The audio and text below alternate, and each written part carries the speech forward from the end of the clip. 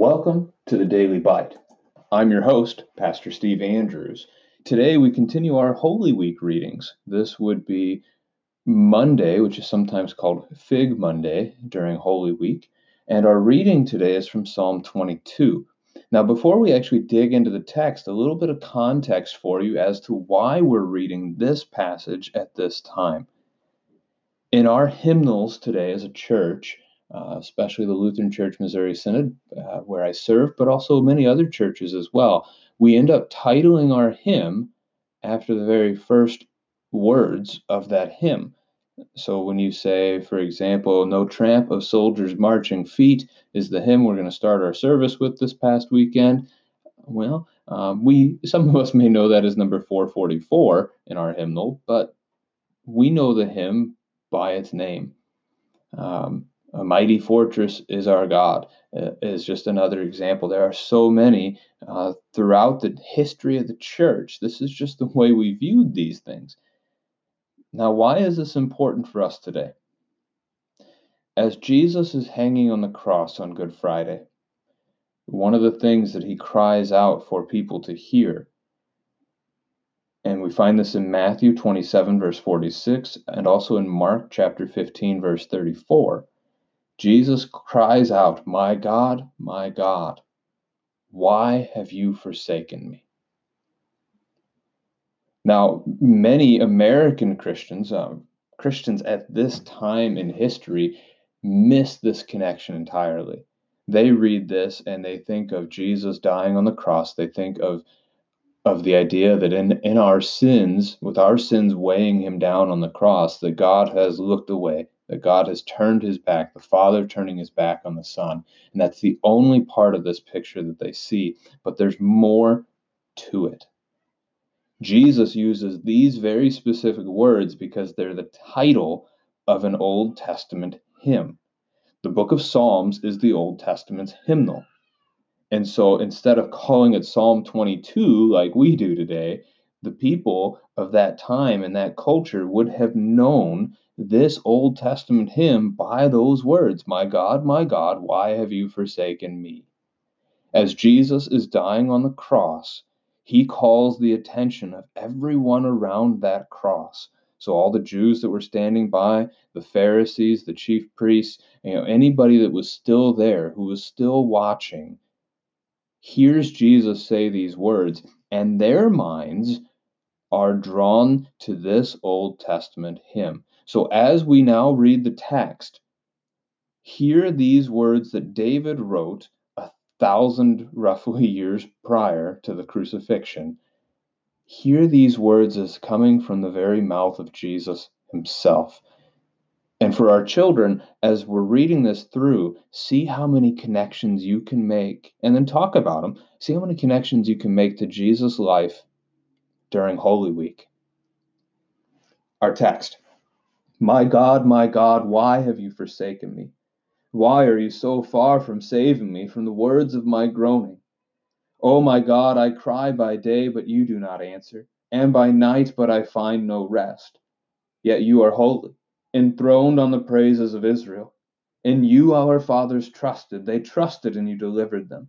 To you they cried and were rescued. In you they trusted and were not put to shame.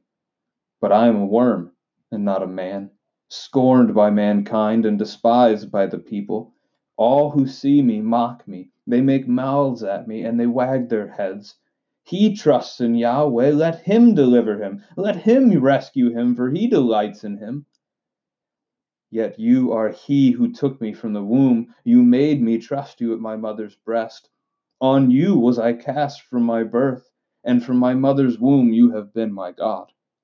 Be not far from me, for trouble is near, and there is none to help. Many bulls encompass me, strong bulls of Bashan surround me. They open wide their mouths at me, like a ravening and roaring lion.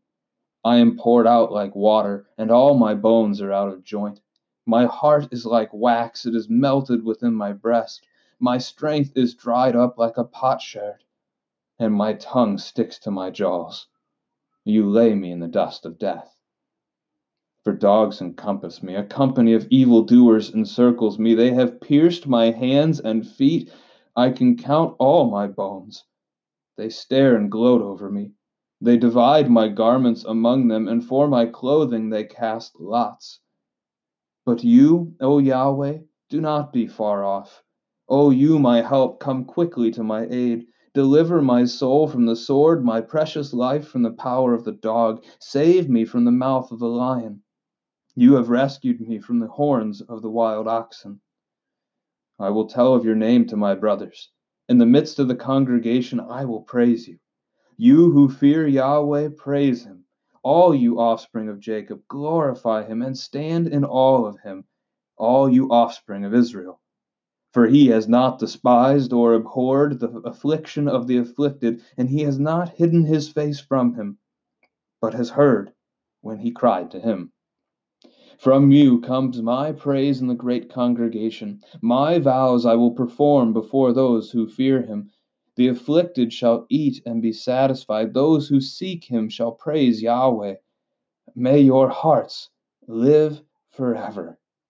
All the ends of the earth shall remember and turn to Yahweh, and all the families of the nations shall worship before you. For kingship belongs to Yahweh, and he rules over the nations. All the prosperous of the earth eat and worship. Before him shall bow all who go down to the dust, even the one who could not keep himself alive. Posterity shall serve him. It shall be told of the Lord to the coming generation. They shall come and proclaim his righteousness to a people yet unborn, that he has done it. This text begins with a reflection on Jesus' suffering, and really that carries through most of the text. There's a mixture of the suffering of Christ and at the same time a praising of the Lord for what the Lord does even in the midst of that suffering. That's what the entire book of First Peter is about. It's a wonderful letter to any Christian who is suffering. It is very encouraging. Now, in this text here, without jumping, we'll quote First Peter in a little bit for another reason, but let's stay here. We see in verses 3 through 5, David praising God for what God is and what God has done. Like verse 4, in you our fathers trusted, you delivered them. A wonderful reminder. Faith, trust, same thing. They had faith in God, they trusted in God, and God saved them. He delivered them. For David, that's a reference back to not just Egypt, but even the book of Judges and the history there. David is the warrior king and has been through so much of that. And now Jesus saying the same thing. As people are placing their trust in God for salvation, he does deliver them from their sins and from death.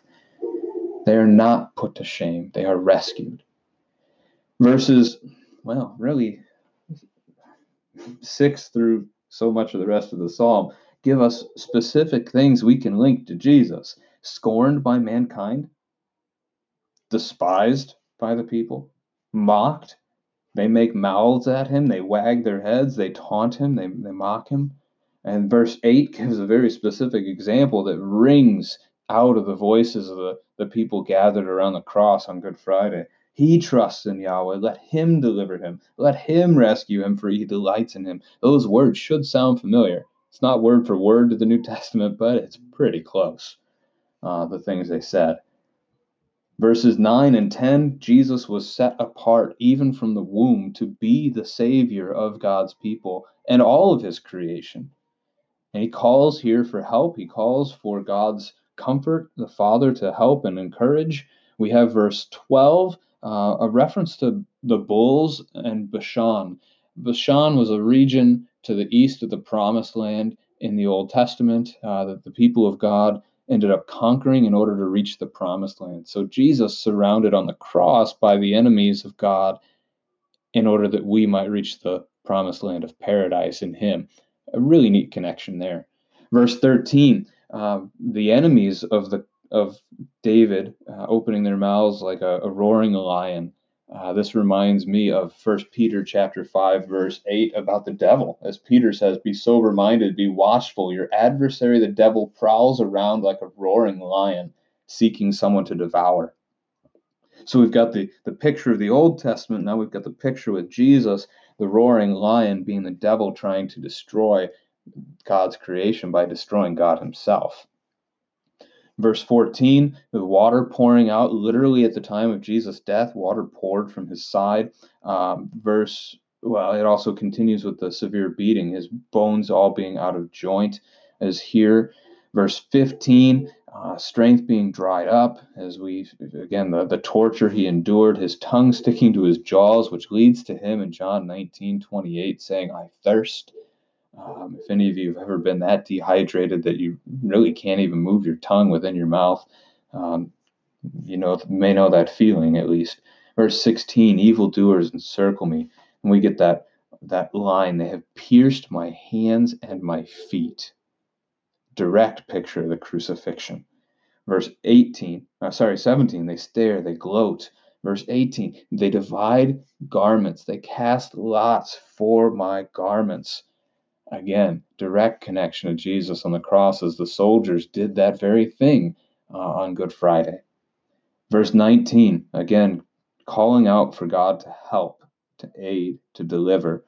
Verse 20, we see those words, deliver my soul from the sword. This should take your mind, hopefully, to Simeon speaking to Mary in Luke 2, that a sword would pierce her soul also.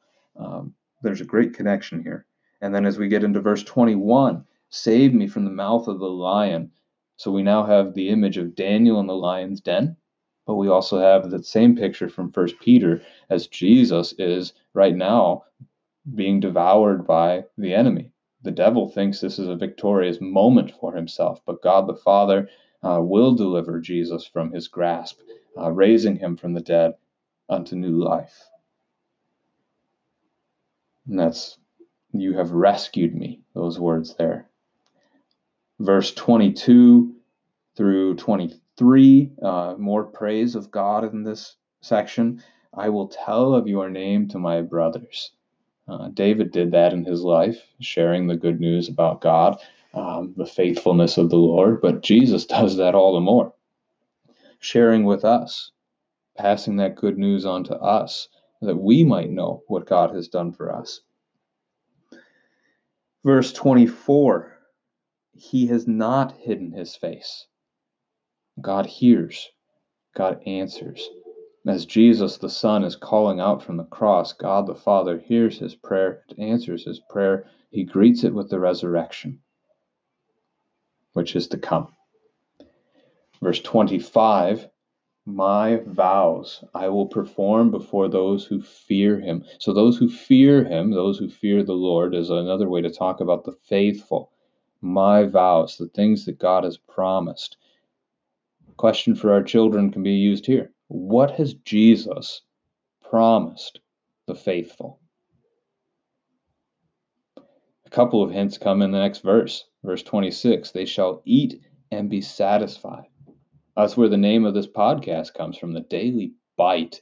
As we pray in the Lord's Prayer that God would give us our daily bread. We also know that Jesus is the bread of life. So we've got the connection to God's Word. We've got the connection to his sacrament, the Lord's Supper. As we eat the body and blood of Jesus, we shall eat and be satisfied. Sins forgiven, strengthened for the day together.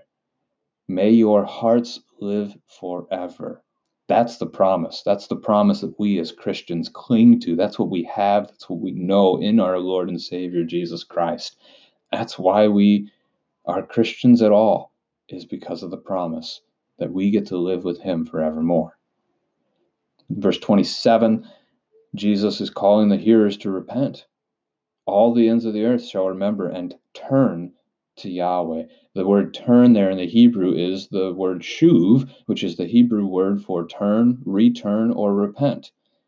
So as Jesus does often in his preaching in the New Testament, calling people to repent, even from the cross. We hear him speak the word of forgiveness. Father, forgive them. They know not what they do. And we hear him making reference to this call to repent, that they would trust in the Lord again. There's more praise that follows in verse 28. Verse 29 then has the reference to how all of us will die. No matter how hard we fight death,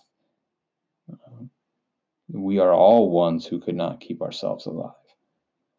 We jump down to the very last verse, verse 31. They shall proclaim his righteousness to a people yet unborn, that he has done it. Question for our children: done what? What has God done? What are we to proclaim to others? And so our job here, what we are to proclaim, is we're to tell all those who come after us, we're to tell all of them about what Jesus has done, not just for us, but also for them as well. And then that thing, what is that thing that he has done it? That mirrors Jesus' words in John chapter 19, verse 30, where he says on the cross, "It is finished."